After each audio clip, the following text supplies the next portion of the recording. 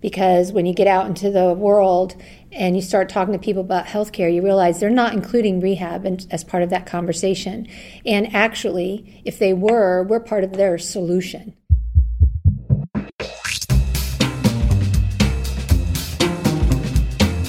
Welcome to the Rehab Cast, the official podcast of the American Congress of Rehabilitation Medicine and the archives of PM&R. I'm your host, Dr. Bill Niehaus from the University of Colorado. Today on the Rehab Cast, I journey through the evolution of the rehabilitation field and the contributions of the American Congress of Rehabilitation Medicine.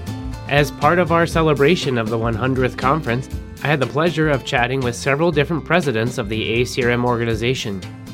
Each guest will share their insights on wisdom, leadership, innovation, and collaboration inside the field of rehabilitation.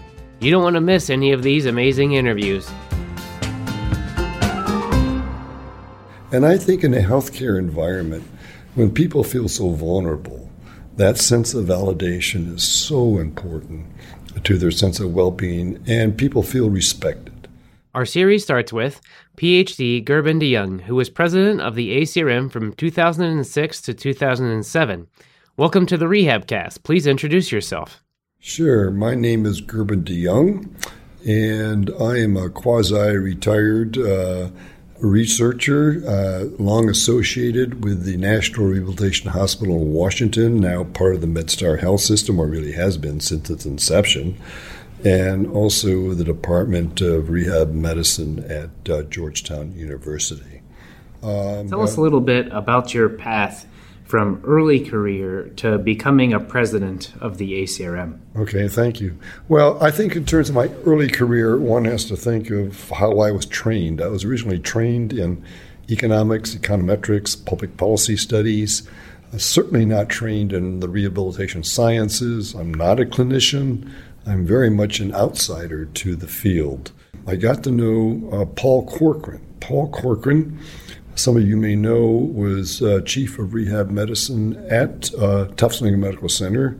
Later on, ended up at Spalding and also helped found the PM&R department at Harvard.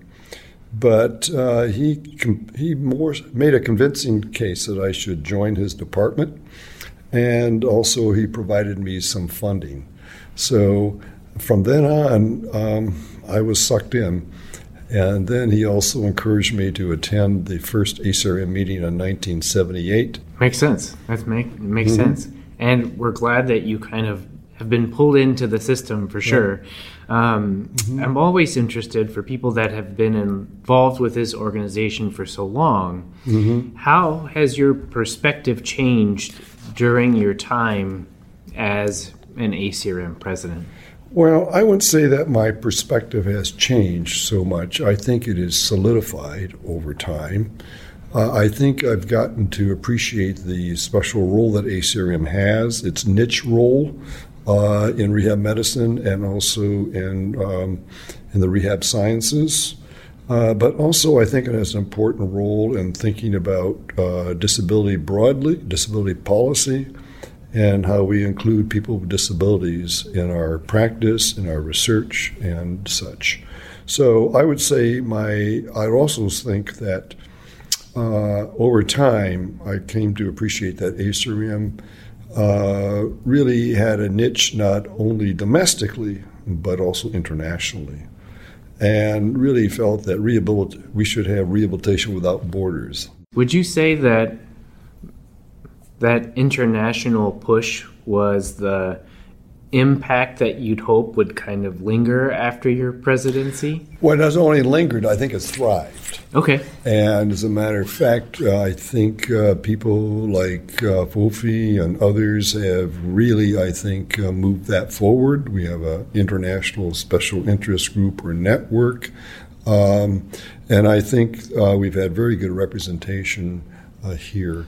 Do you see that now, like if you think about kind of the pool of meaning that rehab publications and literature hits, do you see those ripples rolling further than you have in the past in terms of implementation or adoption in further reaches than you would have otherwise expected because of that? Yeah, very much so. I think there have been a lot of other facilitators I think, for example, with PubMed and the way we index things, and also with the internet, the literature is accessible worldwide. And I think it's that openness that really has helped to advance the field. And I think we often underappreciate how important that really is. Awesome. Yeah. When you reflect back on that time, what are the things or the moments that you still carry with you into maybe not your daily practice, but you feel like kind of is an undercurrent that you still have? Sure. I think that one of the things I've learned over time, I think what people want and what they seek and what professions want and what they seek is a certain kind of validation and legitimacy. Mm-hmm. And people want to be validated as people. And when you think of people with disabilities, we one time called them invalids for a moment, which is the antithesis of validity, if you will. And I think that, it's interesting. The Dutch word for rehabilitation is revalidatie, which means revalidation, which struck me initially as being kind of weird. But the point being, what struck me is that's in part what a lot of folks with disabilities have always sought. And, when you acquire a disability and you're a patient, it's a terribly invalidating moment when you don't have that control over your life. And then you also have a profession, rehab medicine at that time, which didn't always feel validated by its peers. Mm-hmm. And it also sought that validation. And when you have two different groups seeking validation, sometimes they do so at the expense of the other, or they didn't see it as a win-win initially. But I think that's one of the things that has always stayed with me, and something that I've learned, I think, from the disability rights movement. And also it's shaped, I think, my role as a leader, because I think when people work with you or for you, they want to feel validated. And I think validation is one of the most important gifts that we can give to our peers and to the people and with the people that we work with. That was excellent. And I think that's something we can all strive to be, is to trying to search for that word you said, revalidate or reemphasize the humanness of all the people that we work with, I think is a great undercurrent to carry with you in all your different daily practice, whether it's administrative or clinical. Well, let me add to that for a moment. I think every encounter we have with a patient is either validating or invalidating. I think it's binary. I don't think it's on a continuum. Okay. That some are more validating than others. I mean, when you walk through the waiting area, do you make eye contact with the people that are sitting there? Or do you pass them by as furniture?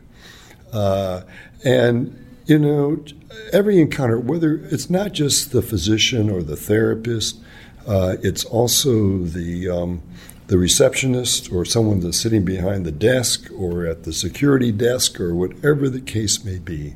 And I think in a healthcare environment, when people feel so vulnerable, that sense of validation is so important to their sense of well-being, and people feel respected when that happens. And I think, people are always trying to talk about patient satisfaction and how does the customer view you and all of that.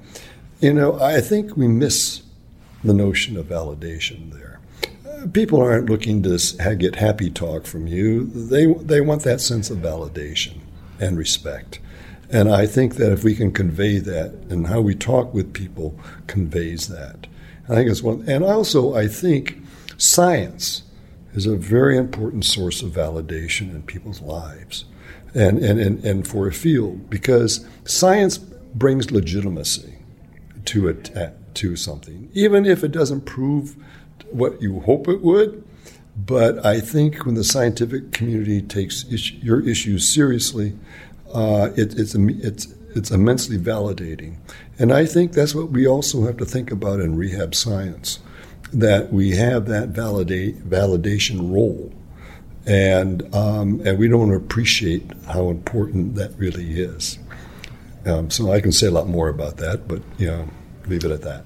How do you see the path ahead for rehabilitation professionals going in the years to come? Yeah, well, I think there are actually two things, perhaps, that are going to shape the future. One, I think, is how we pay for rehab in the future. I always say payment drives practice, and there's no secret about that. But I think for the last two and a half decades, we've been struggling with how best to pay for post-acute care.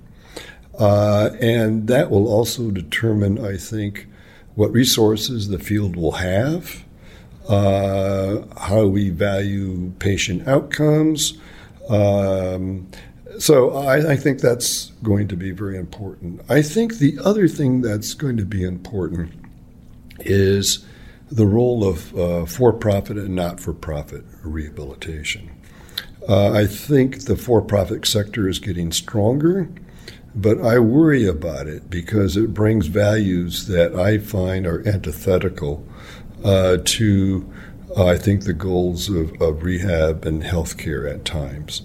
At the end of the day, I think for-profit providers are beholden to stockholders, and sometimes my view is that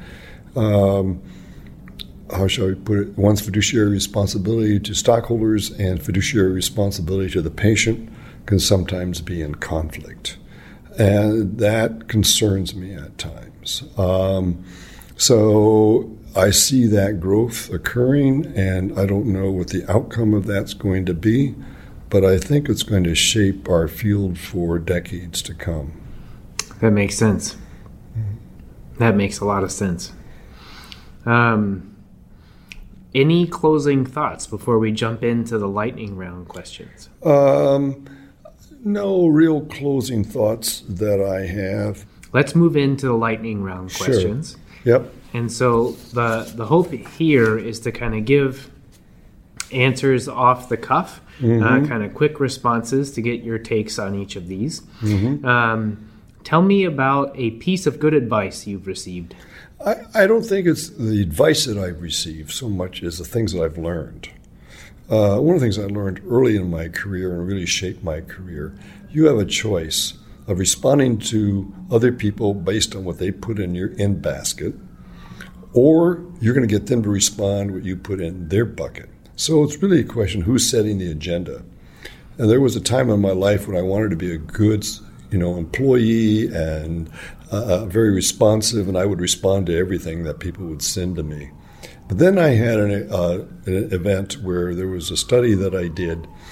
And it was early in my career. I was working for the state of Michigan at that time. And I had written a very controversial report. What had happened was I was doing some work on juvenile justice issues. And there was a training school in the state that I worked in that was having poor outcomes. It was costing a lot of money, and it was a girls' training school, juvenile detention center. And so I basically told the staff, look, we're going to close the doors here, we're going to hunker down, and we're going to put out a report on this. Well, we released the report.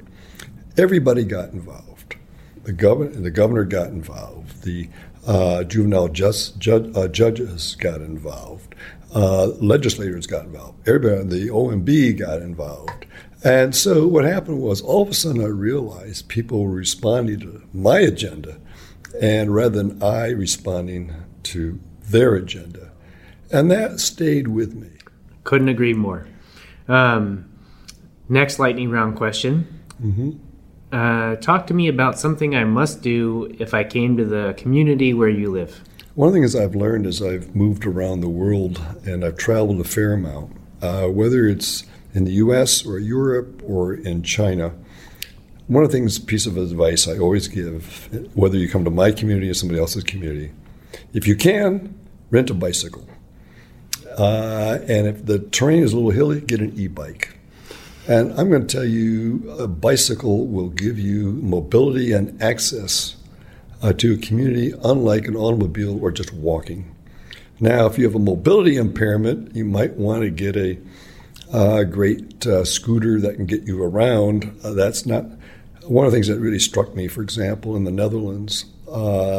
People have better folks with disabilities have better outdoor mobility than in the U.S. because it's level, lots of bike paths, but some of their scooters are faster than e-bikes, and they really get around.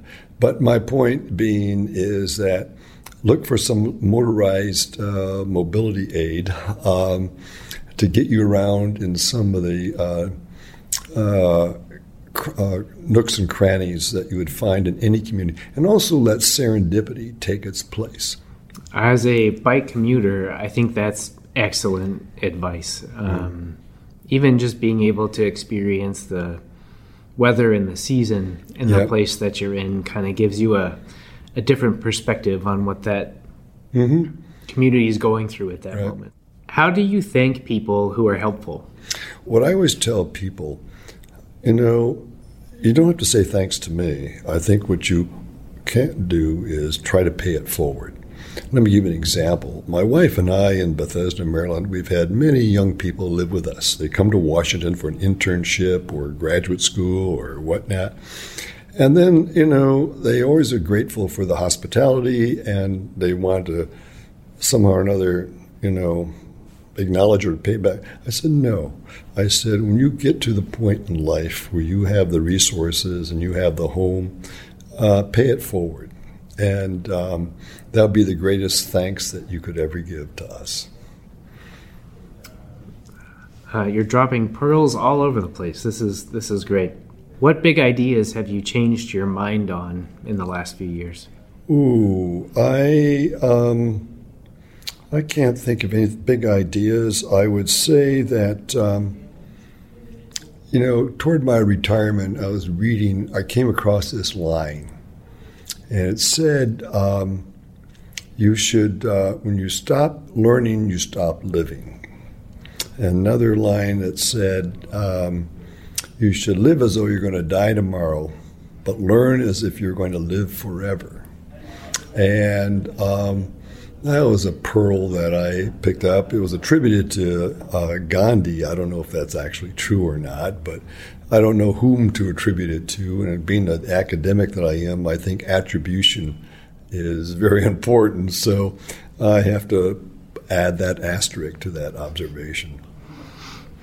Well said. Well, thank you so much for being here on the Rehab Cast today and for your leadership of the ACRM over the years.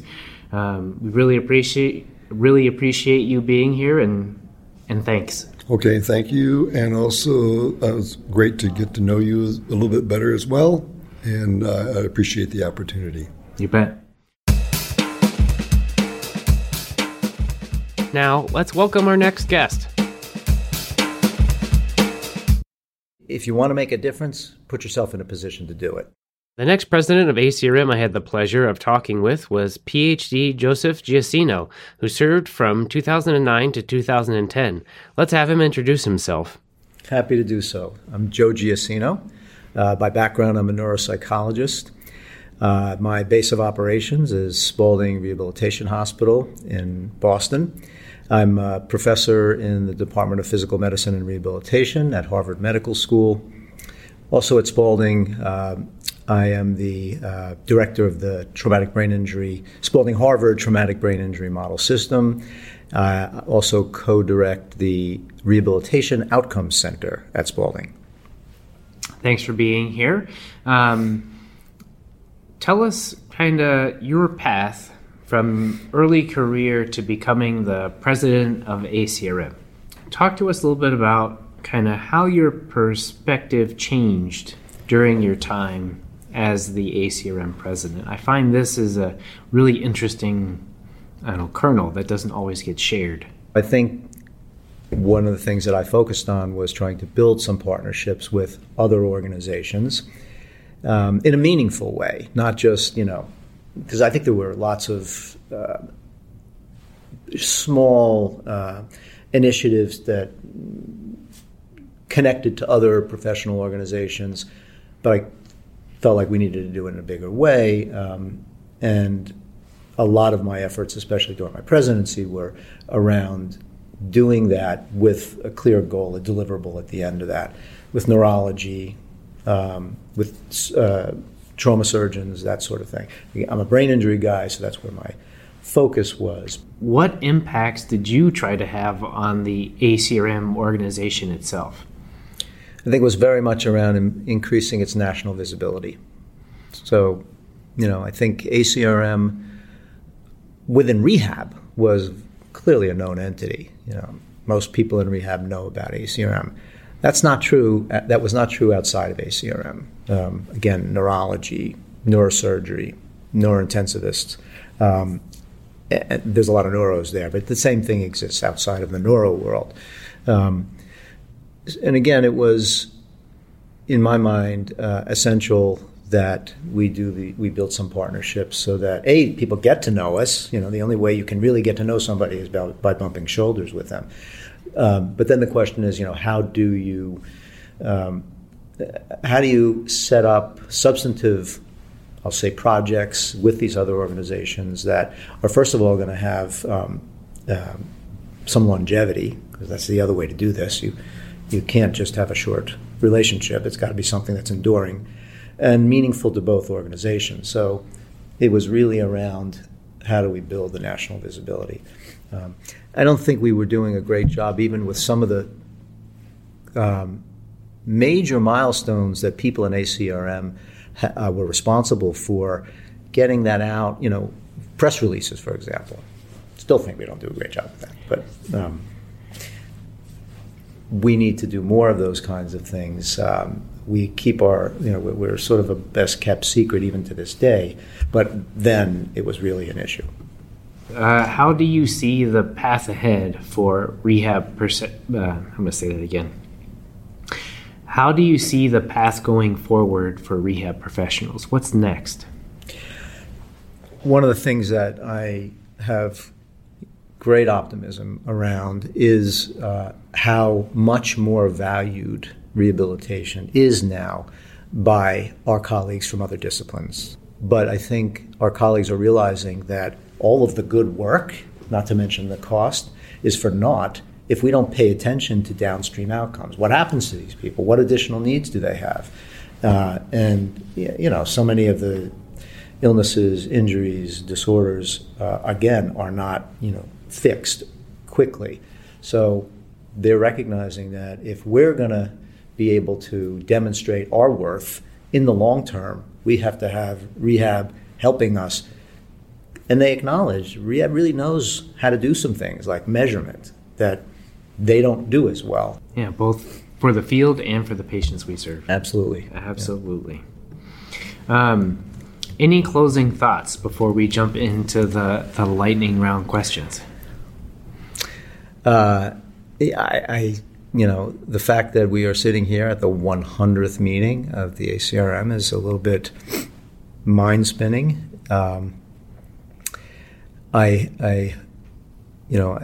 hope that there's a bigger feeling of what word do I want to use? Commitment that people have walking out of here to at least push some of what's going on here into their local settings. A lot of good stuff happens. We need it to have legs, and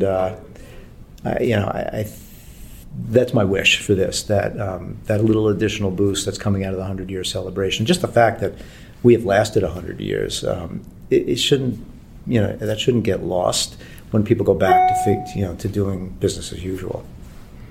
Makes sense. Let's jump into the lightning round questions. So, first question is, tell me about a piece of good advice you've received. Sure. I think one piece of good advice, and this is probably a paraphrasing as opposed to a quote, but something like, if you want to make a difference, put yourself in a position to do it. In terms of where that came from, I did think a little bit about that, and I think I've heard that message from a number of people who I view as mentors, but the one that stands out was Mitch Rosenthal, who was a former president and very involved in brain injury, and he was the one who influenced me to get on the board and then become president, which I was a bit reticent to do, largely because I was super busy at that point in my career and just didn't think I could take it on. And he was very convincing and pushed me over the line. And I think however he posed that message to me about, look, you can't be up there saying it's that you want to make a change unless you really get in a position to do it. So that stuck with me, and it's, I think, something we all know. But then you have to figure out how you're going to do it. Mm-hmm. Get into the arena to make a difference. Yeah, exactly. What seat are you going to have in the arena? Yeah. Next question: how do you thank people who are helpful? That's an easy one. By being helpful back. The faster you can figure out how to be helpful back, the better. I think there's an obligation. Anytime you help somebody, you're stepping aside from something else that you would be doing to do it for somebody else, and you have to return that favor. Makes sense. Thank you, Bill, for doing this, for the invitation. It was great fun. Great. Thanks for being here on the Rehab Cast today, and again for your leadership of the ACRM. It's been wonderful. Likewise. On to the next interview. Don't stand back. Don't be passive. We learn by giving and lead by example. Our third ACRM president is the editor-in-chief of the Archives of Physical Medicine and Rehabilitation, PhD Alan Heineman. Welcome to the Rehab Cast. Please tell us more about yourself. I'm Alan Heineman. I'm the co-editor-in-chief, along with Leighton Chand, of the Archives of Physical Medicine and Rehabilitation. I'm a past president of ACRM. I've been actively involved in the measurement ISIG. My day job is as director of the Center for Rehabilitation Outcomes Research at the Shirley Ryan Ability Lab in Chicago. Awesome. We're so thankful that you're here. How did your perspective change during your time as ACRM president? Well, as a member, initially my interest was what's in it for me? What's the venue to share results, to have an opportunity to travel and to meet colleagues. With time, I came to appreciate that the organization depends on volunteers, not just to present and attend and pay membership fees and registration fees, but to be part of a larger community. And if I wanted that to survive, if I wanted it to be there and continue to benefit rehabilitation researchers, I needed to become a little bit more involved. With greater responsibility came the opportunity for greater influence on the organization and to try to lead it in a way that would serve our ultimate goal, which is improving the lives of people with disabilities through rehabilitation research. Well said, well said.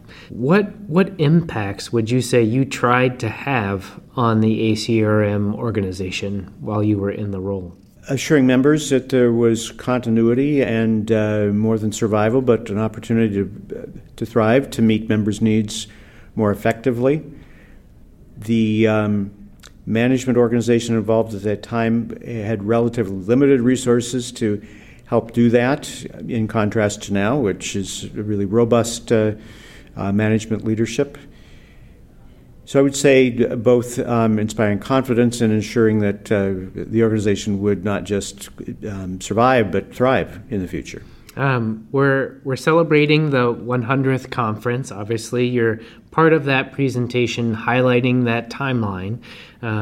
Could you give a synopsis or a teaser for your part of that presentation that people could look forward to if they have access to it?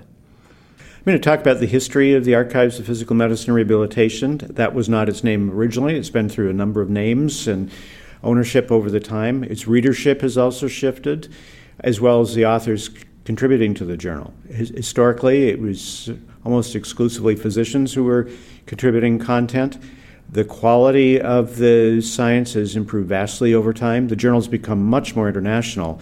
In fact, over half of the authors now are from outside of the United States.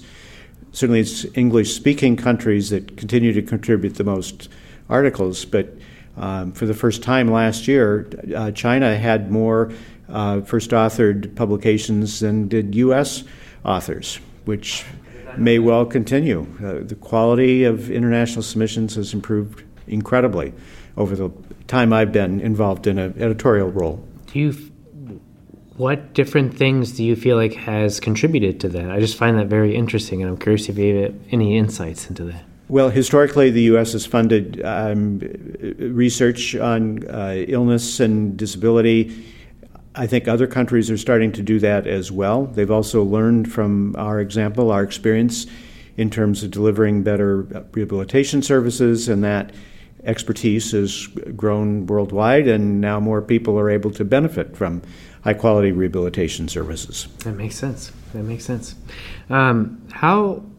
How do you see the path ahead for rehab professionals going forward? Staying on top of contemporary knowledge about best practices is certainly going to be a challenge. The growth of knowledge about what works for whom, under what conditions, is growing.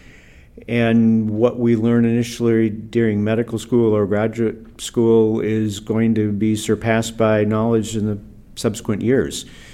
So it's staying on top of developments, learning how to apply that to practice. ACRM is well positioned to help people do that. It's a research-based organization, and come and attend and learn. Makes sense. Call to action. Do you have any questions for me before we jump into the lightning round? I don't, but I may think of some.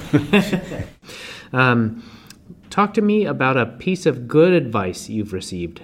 Volunteer. One word. I can elaborate. Sure. Don't stand back. Don't be passive. We learn by giving and lead by example. Makes sense. Be part of that change you want to see in the world. Absolutely.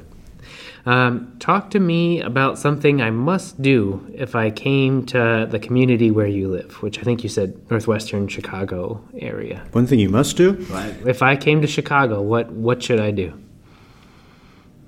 Or your neighborhood or wherever. Oh my goodness, there's so many different things one could do. If you're not familiar with the city, I would say the cultural institutions are not to be missed. The Art Institute of Chicago, the Field Museum, the Adler Planetarium, Field Museum, Museum of Science and Industry, they're all excellent ways of learning about the world and the human experience. Excellent answer. Those are all great places. I've definitely been to some of them, but not all of them. How do you thank people who are helpful? How do I thank them? How do you thank them? Directly and frequently would be my ambition. I'm not sure I do that all the time, consistently, but with good eye contact and deep appreciation. I like it. What has been your favorite age to be a rehab professional so far? Right now. We've learned so much over the preceding 100 years. I can't imagine trying to practice or conduct research in 1923. We've learned so much. I think this is the golden opportunity. Has there been anything you felt has had a shift? Perhaps not a shift, but more of an emphasis. My graduate training certainly emphasized valuing the perspective of people we serve, people with chronic illness and disability, who bring their perspective on important research questions to ask. I think with time, I've only become a stronger believer in that value, that we can't know everything, and what we particularly can't know is lived experience, and what research priorities are and what methods are valued and acceptable to people we are trying to serve. I like that answer. A lot. Thanks so much for being here on the RehabCast and for your leadership of the ACRM. You're very welcome. Any closing questions or things you want to add or things you want to fire my way? Well, I'd encourage your listeners to consider additional ways in which they may be involved with ACRM and contribute. The organization is only as strong as its volunteer members. Now let's turn to our next guest.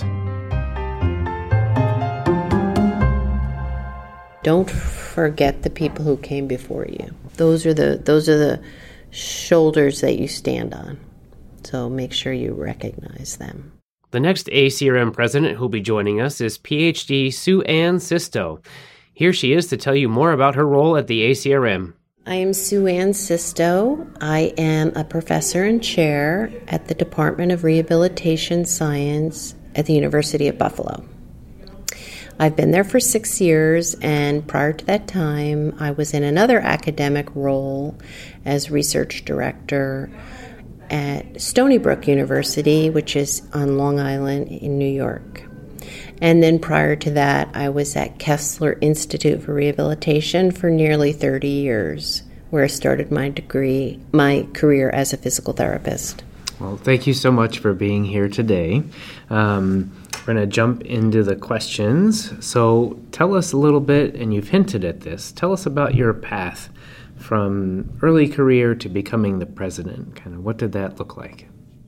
It looked like the folks that I had mentor me started out when I was at Kessler. They were individuals like Mitch Rosenthal, who unfortunately passed away while I was at Kessler, and he guided me to apply to and attend ACRM. And then once I got there, I got hooked because I was, as I said, very interested in research and rehabilitation research in particular. And then early on, I got very involved in what is now known as the Spinal Cord Injury Interdisciplinary Special Interest Group. So in effect, I started that group here at ACRM, and it came from an individual or a couple of individuals who told me that we didn't have enough spinal cord injury concentration here at ACRM, and why don't you start this group? So that's what I did. I started the group, and it was a small group, and the pathway at ACRM is pretty well established. You have to have enough members to go from a networking group to an interdisciplinary special interest group. So that was sort of my path there. That's exciting, and for sure something to aspire to be similar to. How did your perspective change during your time as the president? My main focus was to value the membership and make sure that they really had that feeling that ACRM was their home or their family, their professional family, which in some ways extends very much to their friends. So that was important to me.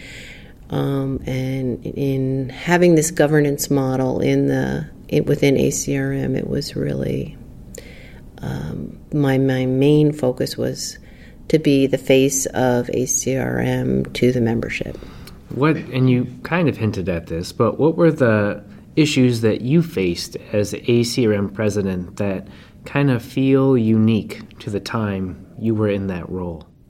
So I thought it was really important to have these chairs communicate with each other. And so starting the Chairs Council was an opportunity for these chairs of these different community groups to talk to one another so that, you're not reinventing the wheel, and you're also generating ideas with each other that other leaders could adopt. So that was a really important direction during my presidency. What impacts did you try to have on the ACRM organization even after you left?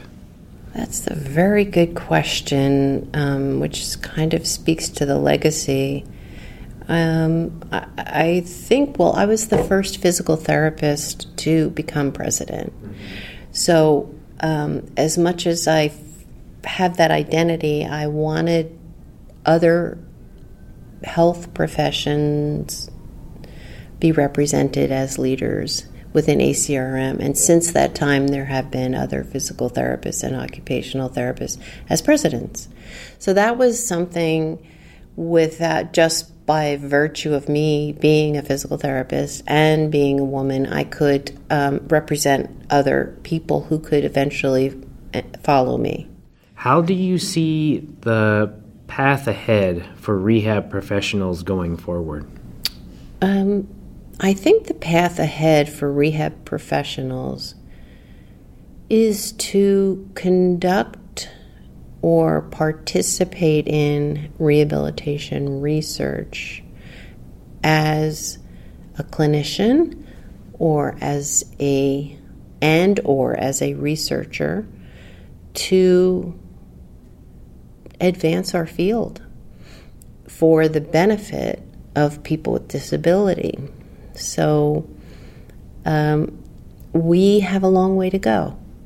We have to continually be vigilant in conducting our studies, and we need to do more partnering with other organizations that have slightly different missions and where they would begin to value our strength in rehabilitation research. So I think there's a lot of opportunities there to partner with like-minded organizations, both in the United States and worldwide.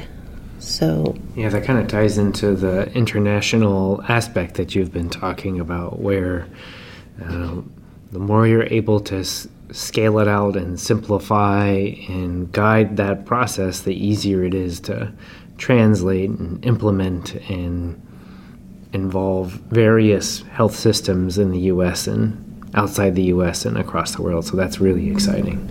Another area that was addressed in the first plenary was this importance of involving the community in generating our research ideas, that we can't allow our patients, people, clients to be an afterthought, right? We have to really say, here's what I'm thinking, what do you think? Does this resonate with you as a person with a disability? Is this important to you? And can you help me in the process? I want you to be involved and have an integral part in planning the study. So more and more of the federal funders are asking for that now. Yeah, it really drives that implementation piece, because you can have a beautiful study that finds a wonderful thing, but if it's not meaningful or worthwhile to implement or person-centric for who it's supposed to impact, it doesn't quite make it there. Yeah, it gets into a journal on a shelf or digital, but it doesn't get out to these individuals. And so my emphasis, I think we also need to do, is address people who have either language difficulties or literacy difficulties and try to generate new knowledge in forms where those individuals could understand the findings, like an infographic, some sort of a pictorial representation of what was found in a particular study. Yes, they may read a research article, but more likely they want things summarized in a way that is digestible. Any other closing thoughts before we move into the lightning round question, or questions for me? Nothing comes to mind at the moment, but let's keep talking and right. see if anything good. else triggers my thoughts. No worries. So for the lightning round questions, these are really meant to be quick answers off the cuff. Tell me about a piece of good advice you've received. I guess I would say, don't forget the people who came before you. Those are the shoulders that you stand on. So make sure you recognize them. Excellent advice. Tell me about something I must do if I came to the area you live. Well, I live in Buffalo, New York, so you should have buffalo wings. Okay. And you should go to Niagara Falls. Okay. Excellent things. And there are many more things, but those are the two most popular things. And then you should come in and have dinner with me at my house. Sounds good. How do you thank people who are helpful? Oh, I thank people all the time. One of my main, and this just happens naturally, so I don't think about it, but I've always tried to think about recognizing other people first. And it could be in a very public arena, such as on stage here at ACRM, or it could be just last night. I mentioned to a colleague who presented with me and a number of other people, and I said to her last night, I said, I've really enjoyed working with you on these presentations. And she just looked at me and she said, thank you so much. That was so nice to hear. That's great. What has been your favorite age to be a rehab professional so far? Or what has been your favorite decade to be a rehab professional so far? I would probably say when I was at Kessler, I developed a program that focused on wound healing and spinal cord injury, and this was probably around 1985 to 7 or so. But I had developed such mastery of the physiological and biological effects of this, and I got a standing ovation. So that was a big deal for someone that was relatively young in their field, and I went so far as to go back into the animal literature to shape the knowledge of how I would apply it in human people with spinal cord injury. So I would say those years were pretty special. Put a lot of wind in those sails to just keep carrying you forward. Yes. Thanks so much for being on the Rehab Cast today and sharing your wisdom of being a former ACRM president. It was a wonderful time. Thank you.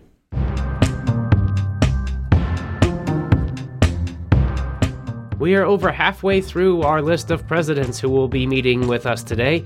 Please continue to join us after this brief word from our sponsoring organization.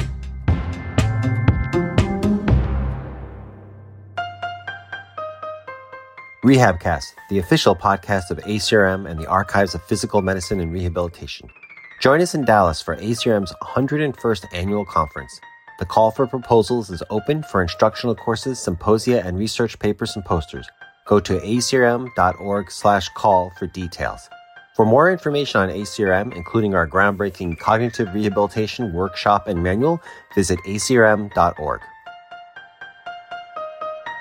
Now, as we continue our series celebrating the legacies of past presidents, we have another distinguished guest waiting to share their journey. Because when you get out into the world and you start talking to people about healthcare, you realize they're not including rehab as part of that conversation. And actually, if they were, we're part of their solution. PhD Deborah Bacchus, thank you for joining us today. Your presidency at the ACRM was marked by several significant achievements. Please start by telling us more about yourself and your path to becoming ACRM president. I'm Debbie Bacchus. I am the VP of Research and Innovation at the Shepherd Center here in Atlanta, Georgia. I also direct the Crawford Research Institute there, and I'm the Director of Multiple Sclerosis Research. In my other part of my life, I am the immediate past president of ACRM, and I've been a member of ACRM since 2004. Wonderful. I find it's helpful to kind of hear each past president's path from earlier in their career to becoming that president. What was that process like for you? Mm-hmm. When I finished my doctoral training and I was a PT neuroscientist, I was a different person. And so I found myself trying to find a community where I could fit in. And I knew that it wasn't just PT. The research I was doing really made me want to be around people that were thinking differently about how we do PT. And I really wanted to be in an environment where I was with researchers as well as clinicians. And I just didn't know what that was.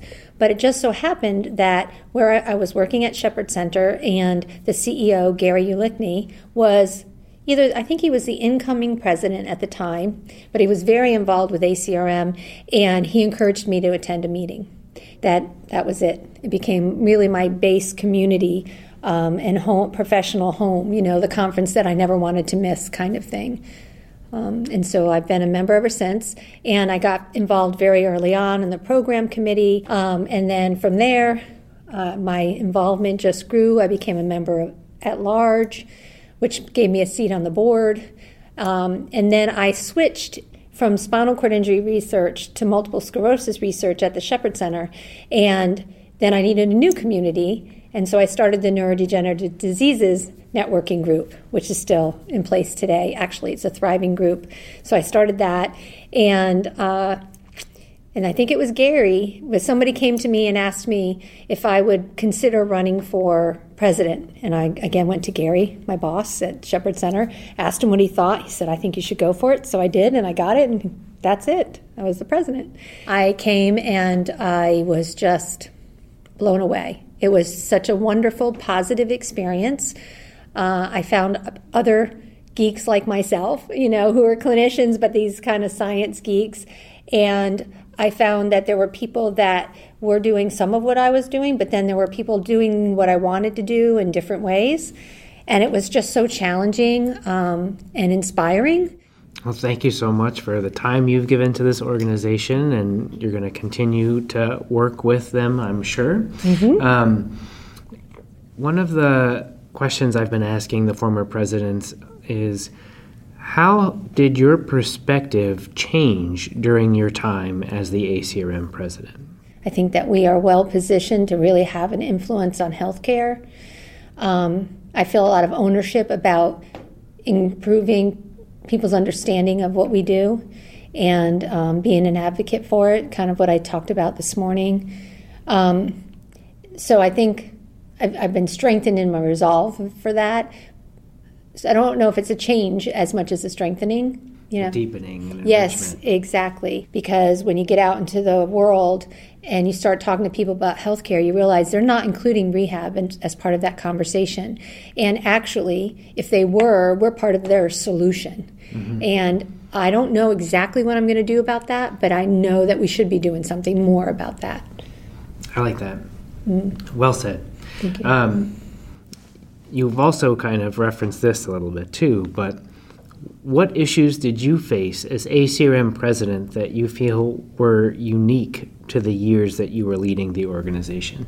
When I started in the organization, there were two things that troubled me, three things that I really wanted to address. One was that there was not an alignment between the business model and the mission. So there was a lot of conflict between members not understanding what was happening on the business side. So I really set out to help John Lindberg understand that disconnect in a way so that he could help us all do better about communicating what the business needs were, so that the volunteers felt appreciated, felt heard, and felt supported. So that was a very big focus for me. And we worked really closely to to align the two. And I think that it did have an impact on ACRM because the volunteers put in a lot of time and effort. And if they're not happy and they don't feel like they're appreciated or understood, then they're going to go elsewhere. And we can't exist without them. So that was one thing. The other was there was some of the really big names and loud voices in rehab medicine were here. They were the Joe Giacinos and the Gail Whitenicks and the Dan Lammerts, and there's just so many people. And they were starting to reach retirement, and I saw, and aging out, that's a tough expression, but, our leaders in the field kind of, they're going to be moving on. Who's coming along? And how do we strengthen our voices of our upcoming leaders? And so that's why we set out to develop the leadership development course, to try to develop the future leaders of rehab medicine. So those were the things that I really focused on. And I feel pretty good about where we got because all of those things are still kind of moving along. And seem to be gaining momentum as well. Mm-hmm. How do you see the path ahead for rehab professionals going forward? I think that we need to embrace the fact that we need different ways of getting the job done. And we need to support and celebrate those ways. So for the longest time, now I wouldn't say I struggled, but it's always in the back of my head that the real researcher is the NIH-supported independent researcher, and that's success in the field. That's, as a researcher, that's the mark of success. Well, I didn't set out to do that. I set out to really help get evidence into practice, and that's a different task. It's a different. There are different metrics of success, and I had to learn to embrace that. And I think we, as a field, have to learn to embrace that. We need people that are willing to come up with different approaches of solving the problems, different approaches, different research methodologies. We need people that are at that transition point between research and the clinic. And we need to be able to recognize that those efforts need funding as well as the RCT. Doesn't mean we abandon the rigorous research and RCTs. I'm not suggesting that. But that we need to embrace some of these other approaches and recognize them as successful if we, can move the field forward. Yeah, what you speak to, that undercurrent that I was hearing was, especially as rehab professionals, we're really good at the collaboration piece of patient care. But we need to take that collaboration and not just be focused on only our patients. That's a big part, but it's a yes and scenario. We need to work on that collaboration networking piece with all of the various groups you mentioned to really, multiply the efforts and not subtract from, but help it grow. Right. And, the rigorous NIH level randomized controlled trials are necessary but not adequate. Right? It's not enough for us to do that. And I believe that, we have to stop doing the does it work research and say for whom does it work and how can we do it better. I just think that that's what's going to get us a better bang for our buck. And so much further. So much further. Do you have any other closing thoughts or questions for me before we jump into the lightning round? Not that I can think of. Okay. But I am having fun. Okay, good. So these lightning round questions, they're meant to kind of get to know you a little bit better. Okay. And to kind of spark quick responses, maybe a question or two. We'll just see where it takes us. Okay. Tell me about a piece of good advice you've received. It's a marathon, not a sprint. I actually made a banner and put it up in my office. And we were just talking about it just a little while ago. It's great advice. Yes, it is, right? And because it's so it is. true. Mm-hmm. Next question.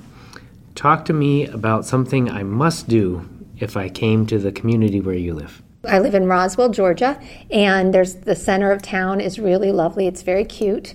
And there's a place called Deep Roots, and it has an outdoor area, and it's one of those, there's wine dispensers on the wall, and you get it by the ounce, and you can just hang out, and sometimes there's music, and sometimes there's food carts, and there's other restaurants there, and it's just one of those wonderful things to do, just go and hang out and be around the people that you live by, Sounds lovely. Yes. We have similar places in Denver, but it's frequently beer, not wine. Right, exactly, yep. Same concept. Those are great.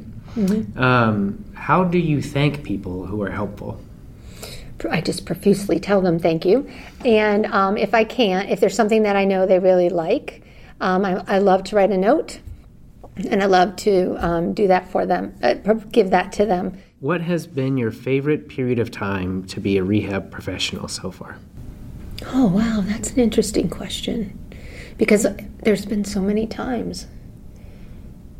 And my favorite time, I think to be a rehab professional, I think right now is going to be my favorite. Well, that's such an interesting question. Stop talking for a second. Let me think. Because I've loved each part in different ways. Mm-hmm. Maybe just talk about that. So I've loved each part in different ways. I loved being a physical therapist, and then I needed it to change, and I needed to get my doctorate. And then I loved being able to do research and with people, and because it kept me closely connected to them clinically, and I was doing work that could influence them, their lives. I really enjoyed that. And right now, there's a lot of challenges, and so I really am glad that I'm a part of it, and I'm enjoying that. I really want to be part of the future. I want to be able to inspire and help us for the next, put something in place for the next 100 years that really makes a difference. Yeah. Have you ever heard of the term futuring? No, but I kind of know just what it is. Yeah. It's the work you're doing that you may never see the result of, but you're trying to put momentum in the direction of where you want things to be in the future. Mm-hmm. I don't know. It's kind of a cool little term. I don't think it's a real word. But. I know, but it kind of speaks for itself. But I think so. And I do feel that way, and I'm happy to be a part of that. Mm-hmm. Mm-hmm. It's exciting. Mm-hmm. Thanks so much for being here on the ACRM RehabCast. Really appreciate the time you've given this organization and all the things that are going to come in the future. Thank you. Thanks for having me. All right. Moving on to our next discussion. Never in my wildest dreams did I ever expect to ever live through a pandemic and lead an organization. We now have the honor of speaking with PhD Pamela Roberts, the ACRM president who navigated the unique challenges of the global pandemic. Please tell us some more about yourself. So, Pamela Roberts, the executive director and professor of physical medicine and rehabilitation at Cedars-Sinai, the executive director in the Office of the Chief Medical Officer. I'm also the co-director of the Division of Bioinformatics, now that we're talking about informatics, or informatics and technology, forgot about that. And I'm Senior Director of Quality Outcomes and Research at California Rehab Institute, and the current ACRM president. Wonderful. Thanks for being here. We're going to jump in right into the questions. Tell us a little bit about that path that you have from early career to becoming a president of the ACRM. Okay, my path from, I've been a member of ACRM for a really long time. I don't even remember what year I originally joined. I stayed a member, but I wasn't really that active. And one day, Chris McDonald from CARF asked me to just sit in on the new, at that time it was a networking group for stroke. And the next thing I know, I'm on the executive committee of the stroke networking group at that time that soon became the ISIG. The next thing I knew, I was the secretary, and I think that was it. From there, I was asked to be the program chair, and then I was program chair for the conference for 5 years. And at that time, before now, I had I had each year grown the conference, and in Chicago in 2019 was the last year I was program chair for the conference, and that was our largest conference before now. And then Debbie Bacchus, who was president-elect at that time, they were encouraging me. It took me 6 weeks to make a decision to actually run, because I had to really think about it and think about, did I have the time, would work provide me the time to be able to do it, and little did I know that I would be a very long tenure as president. Yeah, from what I was understanding, it used to be a 1-year position, and then they moved it to 2, and you had the unique position of dealing with the pandemic, which turned it into a 4-year or more? Yeah, 4.5 years. It's been fun. It's been a major learning experience. I mean, never in my wildest dreams did I ever expect to ever live through a pandemic and lead an organization and really not know. I've never spent so much time with insurance companies, lawyers, whoever else that I never would have ever expected to really make sure that ACRM continues to thrive into the future. That's wonderful. I think you're in a unique position to answer this next question. How did your perspective change during your time as president? I guess I had a lot of the unknown, and I thought I was well prepared. Debbie Bacchus, the president before me, was great at really preparing me to take over. Thought it was going to be smooth sailing. I took over in November of 2019, and in March of 2020, the pandemic hit. And so that it was constant change, and it was really the constant unknown And it was really being able to problem solve with the Executive Finance Committee, with the board, with John Lindberg, and the ACRM staff to really figure out what we didn't know. I mean, really, we had no idea how to navigate. And then the one thing I think was really amazing is because ACRM's office was already virtual, that was one thing we did not have to worry about. So at least that was one less thing. But really, it was nobody knew how COVID, the pandemic, was worldwide impacting rehabilitation. We knew that there were functional limitations. And so early on, I worked with a technology group, and we quickly put together webinars that were of no cost to anybody. And we did them every week for many months. I can't even remember how long. To just try to get information out to the rehabilitation community worldwide. So it was really the unknown and just constant, change brings opportunity, take that opportunity and go with it. And I think that's been my entire presidency. I can't imagine what that was like, and I completely admire how well you kind of led through that. And this kind of leads into this next question, which I think we've already kind of touched on this subject a little bit, but what issues did you face as ACRM president that were kind of unique to your years in leading it? Oh, the pandemic. I can't. The pandemic will definitely mark my presidency. Yeah. You read back, I've spent a lot of time, also the 100-year anniversary. Mm-hmm. So I actually had the privilege of leading the organization through the Archives 100-year anniversary, for the pandemic, the Archives 100-year anniversary, and ACRM's 100-year anniversary. So I feel very privileged and honored to be able to help celebrate all those major milestones within ACRM. I think that's great. What impacts did you try to have on the ACRM organization? One of the main impacts that I'm really proud of is we started the mentorship program, the interdisciplinary, interprofessional mentorship program under my legacy, and we also in conjunction with from Dr. Bacchus, we worked hand in hand, and then I continued it forward of developing the leadership course. And not only did we have the early career course, now we have the leadership course. We combined the two groups into the career networking group, so that it wasn't just after you're done with early career, what happens, that we really think about rehabilitation medicine for the career and the mentoring and the leadership that needs to be there. And now our mentoring, we started originally with research mentoring, now we have leadership mentoring, so that we really address rehabilitation professionals, whether you're in the research world, the clinical world, or a hybrid, which is probably the majority of us, that we really try to meet the interprofessional needs across the world. Excellent answer again. Any questions for me before we head into the lightning round? Nope. I'm good. All right. Talk to me about something I must do if I came to the community where you live. Drive up the coast. That's great.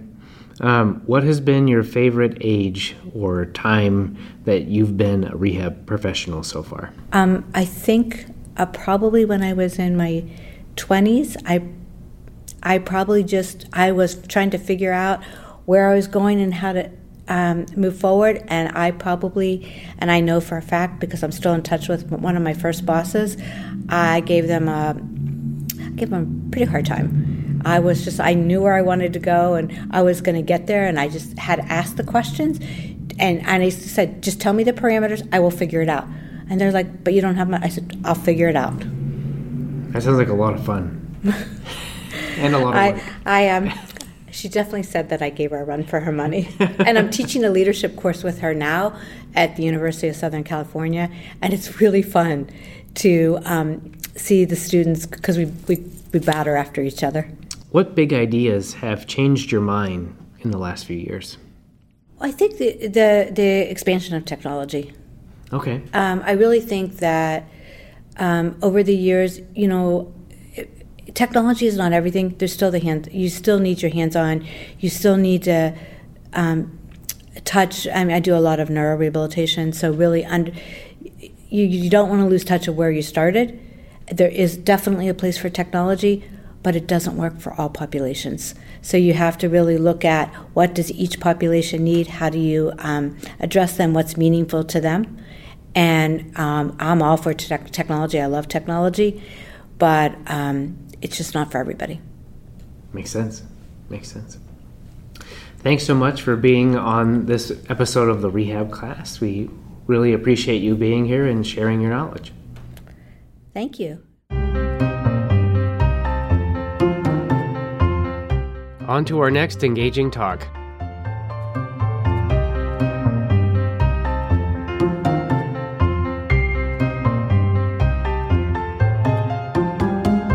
So as you gain more and more responsibility within an organization, you see things more globally, and you gain a better understanding. As we close our series of the past presidents of ACRM, we will now get to look forward with the incumbent president, PhD Fofi Konstantinidou. Welcome to the Rehab Cast. Please tell us more about you. Okay. Thank you for inviting me to be part of this Rehab Cast. My name is Fofi Konstantinidou. I'm a professor of clinical neuropsychology and language disorders at the University of Cyprus in Nicosia, Cyprus. And I have been involved with ACRM for about 20 years as a member, and then more actively since 2006 when I relocated from Miami University of Ohio, where I was a professor there, to take on a position at the University of Cyprus. Let's expand on that a little bit more and kind of talk about how your experience with ACRM has grown and changed on your path to becoming the next president of ACRM. The creation of the International Committee and the expansion, the need for ACRM to expand globally for sustainability purposes and to meet the mission better, it also coincided with my move to Cyprus. And this created excitement for me and lots of synergies because I moved to a country where there was no infrastructure. No infrastructure in terms of tools to conduct research, but then also no clinical infrastructure. And so working with ACRM members who participated as members of advisory boards, supervising doctoral dissertations, collaborating with me on projects to translate and validate tools in Greek, and then at the same time leveraging on networks that I had created by being in Europe and doing more international work. All these networks contributed to ACRM by capacity building through task forces, symposia, etc.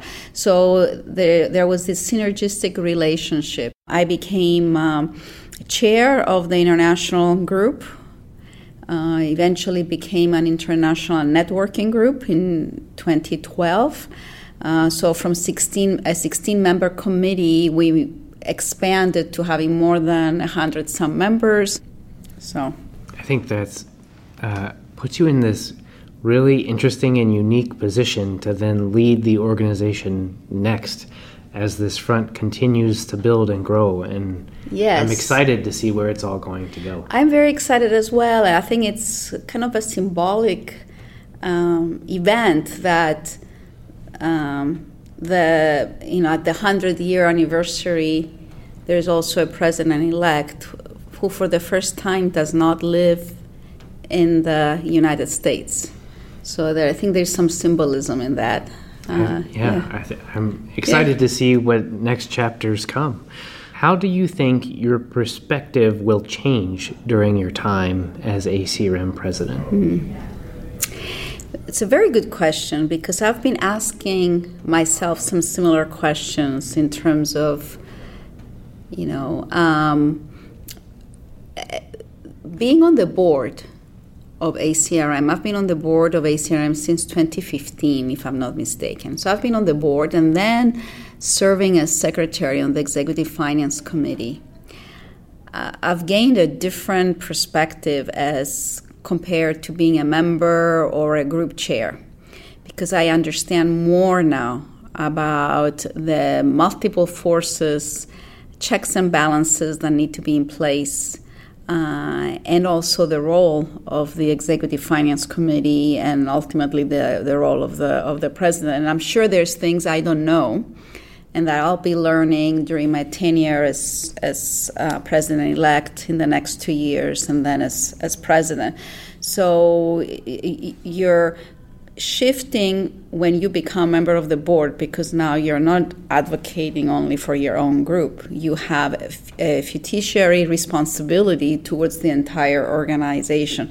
So as you gain more and more responsibility within an organization, you see things more globally, and you gain a better understanding as to what needs to happen. So I'm very interested, I'm very excited in learning more about how these roles will shift as time goes by.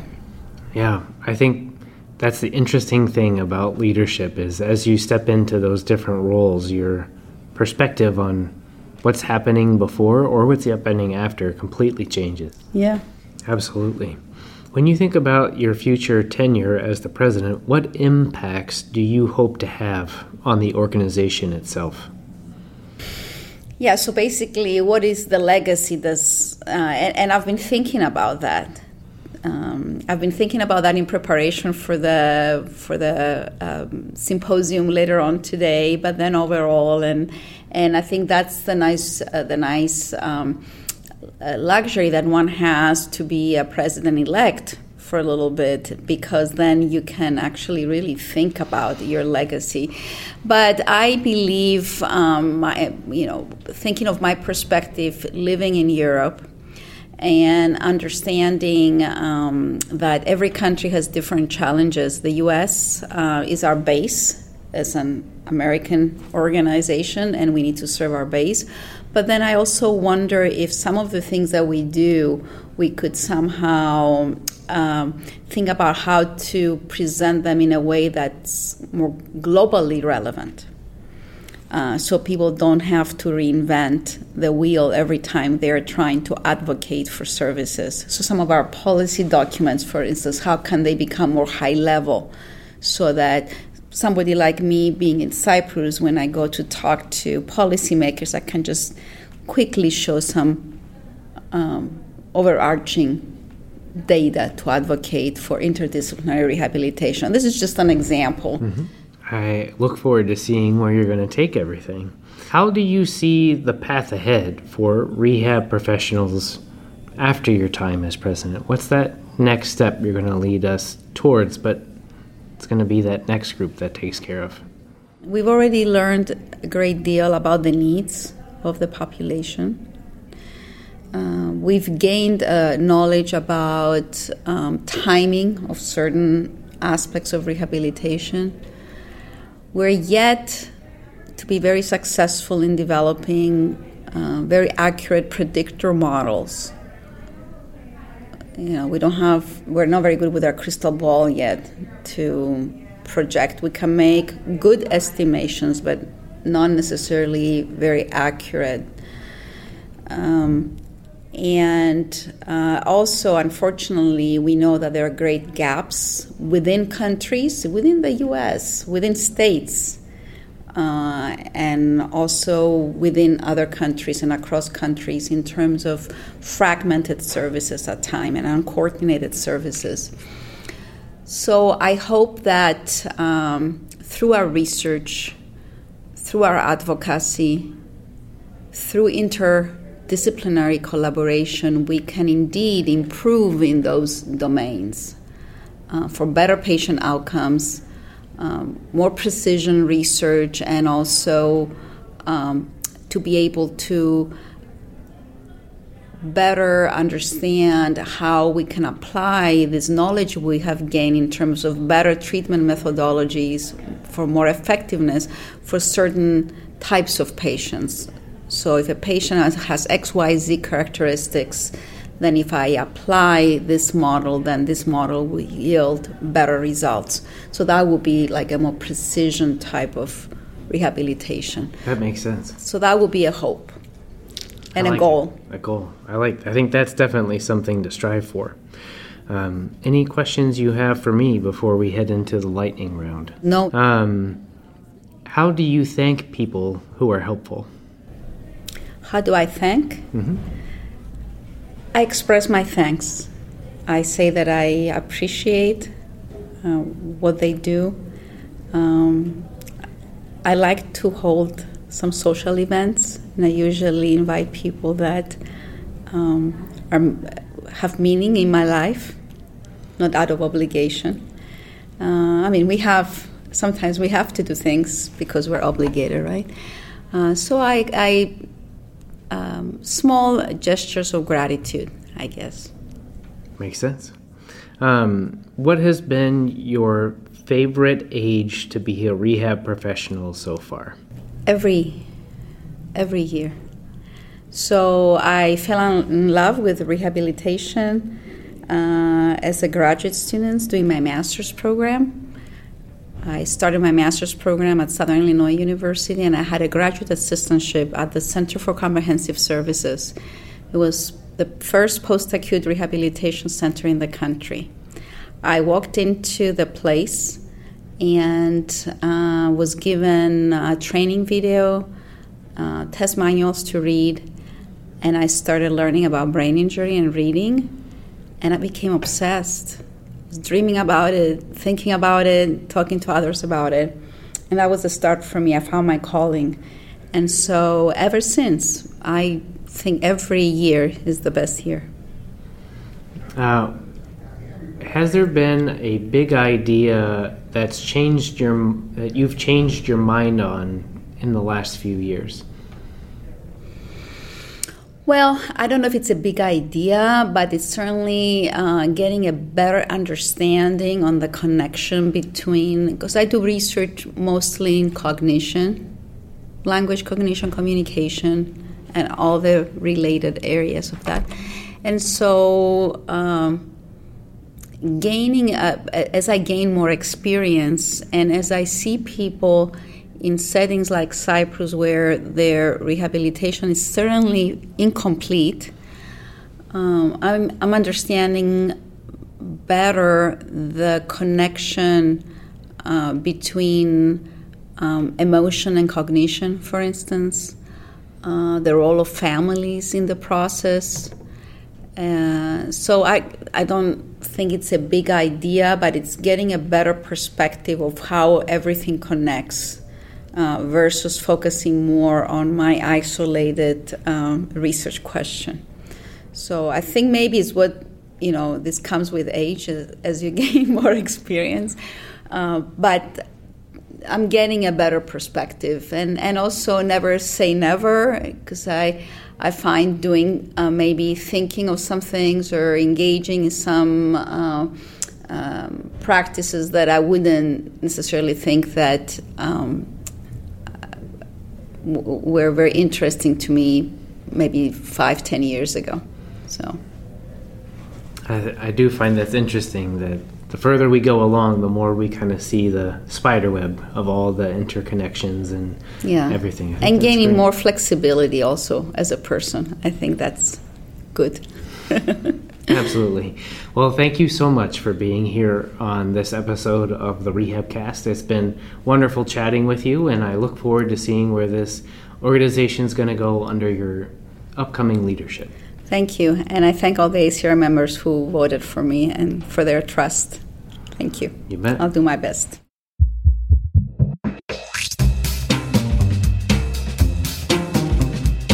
We appreciate you joining us today on the ACRM RehabCast for our discussion with past presidents and reviewing their legacy of leadership. Please be sure to subscribe, rate, and review us wherever you are listening right now. It really does help spread the word about this wonderful field of rehabilitation. I'm Dr. Bill Niehaus. Follow me on social media at NHAUSMD. Special thanks to Philip Frobos and Jenny Almond, who produced this episode. RehabCast music by the mysterious Breakmaster Cylinder. And now the mandated promotional material read by my son. Hi there, we want you to come and have fun with us at the big meeting in Dallas in 2024. It's for rehab professionals who help people get better. The meeting will start on October 31st and end on November 3rd. You can still sign up if you want to go. If you can't go, you can still see what we're doing on social media. We will have a special hashtag to find each other. Hashtag ACRM2024. See you there! All right, do you want to do any of it another time? No, I just want to get this over with. Okay.